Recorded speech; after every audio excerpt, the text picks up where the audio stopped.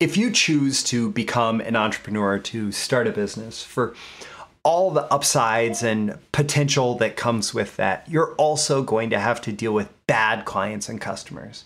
There will always be bad customers. And there's that old advice of the customer is always right. No, that's just not true. The customer is often wrong. And with bad customers, they are wrong all the time. And I, of course, if I'm talking about this, I had an experience like this recently. I want to talk about that and reflect on that. So let's start with the story. Here's an example of a bad customer. So as part of my BTMS Insiders training library, you sign up, it's a subscription payment, you pay every month, you can cancel within the first 30 days. And if you're not fully satisfied with the training, if you feel like I misrepresented what you're getting and all of that, you can cancel and you can get a refund of your first month. After that, you just cancel anytime and there's no further obligation, right? So someone canceled about 14 days in and just sent an email, "Where's my refund? Jesus is coming, look busy." Now, I later figured out that's a signature, but I don't know. So where's my refund? Okay, interesting. So I don't automatically assume that when somebody stops their subscription that they were unhappy and want a refund. And I don't automatically give a refund to everyone who stops their subscription. A lot of people, whenever they stop their subscription, they feel like, wow, I just got a ton of value. And for right now, I need to stop this, or I don't feel like it's appropriate for me to continue, or I've gotten what I needed for now, et cetera, right? So cancellation happens. Most people are happy at the end of that. Most people don't ask for a refund. And so I don't automatically give a refund. But this person, I don't know, maybe assumed, even though the wording of my guarantee policy is something to the effect of, try it for 30 days. And if you decide that it's not right for you, you can cancel anytime. And you can request a prompt and courteous full refund of your first month's fee. After that, cancel anytime and you won't be billed again, right? But this person assumed, I guess, that they would automatically get a refund when they canceled 14 days in. No, there are some people that decide, I just want to focus on one training. I just want to binge one training. So I'm going to sign up for 1 month and I'm going to cancel it the first day. And I'm going to get that one training. And then they often leave like a great review, 5-star review for that one training. And they got what they wanted. There are other people who stick with it for much longer. I have customers who've been with me for years and just want access to all the new training that I create. And for $97 a month, it's an incredible deal. So I respond, did you ask for one? Because like condition number 1 of getting a refund is asking for it, right? Like condition number 1. So didn't. So replies, I have canceled, can I have a refund? Okay. So I end up going to look and I see that this person has a lot of usage. Like they binged a bunch of training over the course of 2 weeks, and they asked for a refund after that. Now, I in the past have had that happen to the point where it looked like somebody was exploiting the refund policy, and so I created a good customer policy. When you check out through btmsinsiders.com, you agree to a terms of use and good customer policy. And in that good customer policy, I outline what it means to abuse our guarantee policy. And this behavior is like textbook version of that. Somebody who signs up, they access a ton of training, and then they just ask for a refund. And so when that happens, you lose the privilege of doing business with me. If I assume that the customer is always right, I'm going to let people like this walk all over me. And that's just not acceptable, and it's not sustainable as a business. And it's not fair to the good customers, the honest and ethical and upright people who choose to do business with a business, who give money in exchange for value created. With information, it's hard because with information, somebody can consume it and then give it back and all of that, right? So I have to trust you to, I don't know, essentially follow the golden rule. Treat me like you want to be treated, right? So if you want me to take all your time, take all your energy, take all your product of your work, and then not pay you for it, right? Take my money back, then this is the way you should treat me. But if you want me to honor the value of your work, if you want me to honor your contribution and to pay you accordingly for the value that you provide, well, then you're going to expect me not to ask for a refund, right? So when there are bad customers, that customer is not always right. And there will always be bad customers. So that's why I ended up implementing this good customer policy. That's the 30-day guarantee, but with conditions. So when you abuse the guarantee policy, you get banned, right? It's my business. I create my rules. You have your business. You create your rules. And one of the cool things about entrepreneurship is we get to dictate the terms by which people can and will engage with us, right? And the better we get at defining those boundaries, the happier we will end up being in our business.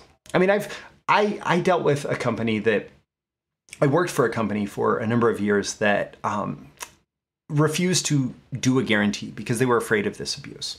And I like having a guarantee to sell strongly.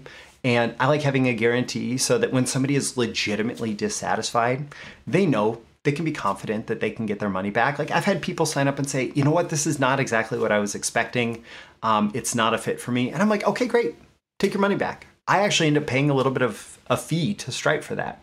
But when somebody is abusive of the guarantee policy and my willingness to give access to 180 hours of training on all the best things in copywriting and marketing for your first month's payment of $97, I'm not gonna deal with it. So what I do in a situation like this is I add them to the Stripe block list.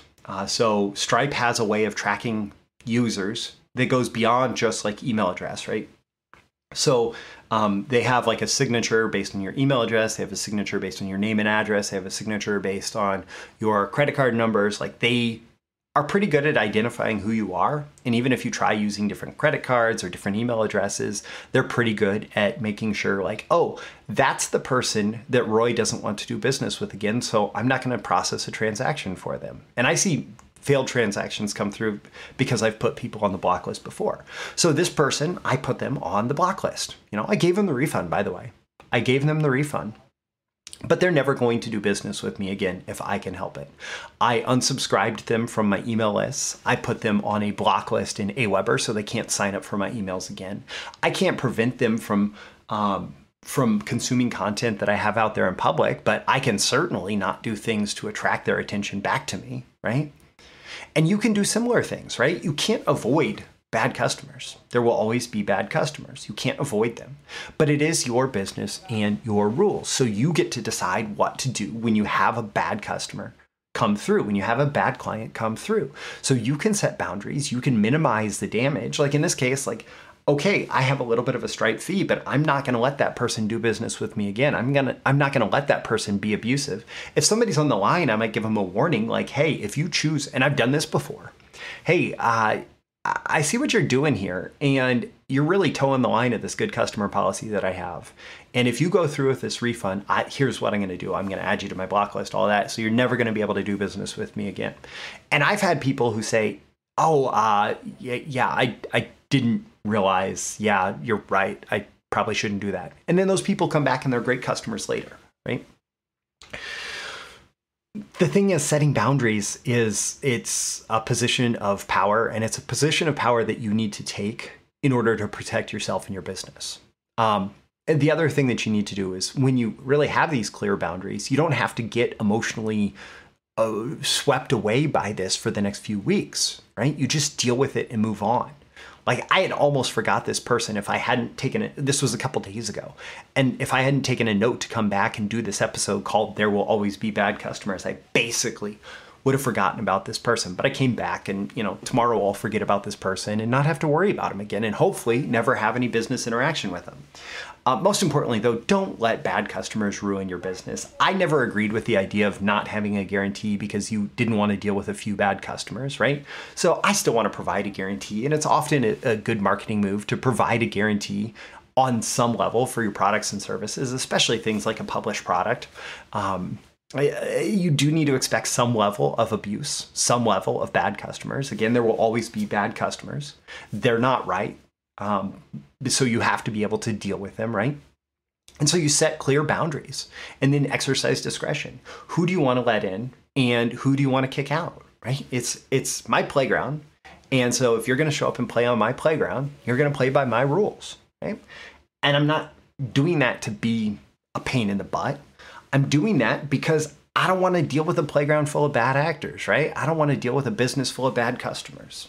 So my call to action to you at the end of this episode is ask yourself, how can you use this? Like, what's going on in your business with your customers, your clients, where more clear and solid boundaries would make a lot of sense for you. So ask yourself how you can use this. Don't forget to like and subscribe if you want more content like this delivered to you about marketing, copywriting, entrepreneurship, how to create a better business that serves you in better ways. And if you do want to go deeper, I'll make sure to include a link in the description to BTMS Insiders, which is my streaming library of copywriting and marketing courses for copywriters, marketers, and entrepreneurs. Again, you'll have 30 days to try it completely risk-free, but if you do want to abuse that policy, I will kick you out and you won't be allowed back in. I'm Roy Furr. This is Breakthrough Marketing Secrets. I'm here every day in every episode trying to help you create breakthroughs in your marketing and your business. I will catch you again in the next episode. I'll see you soon. Bye. Thank you once again for tuning in to this daily episode of Breakthrough Marketing Secrets. Remember, check out the links with this episode for even more value. Now make sure you like, comment, share, subscribe, and engage in every way you can to keep this show going and growing and delivering daily value to you. I'll catch you soon for your next big breakthrough.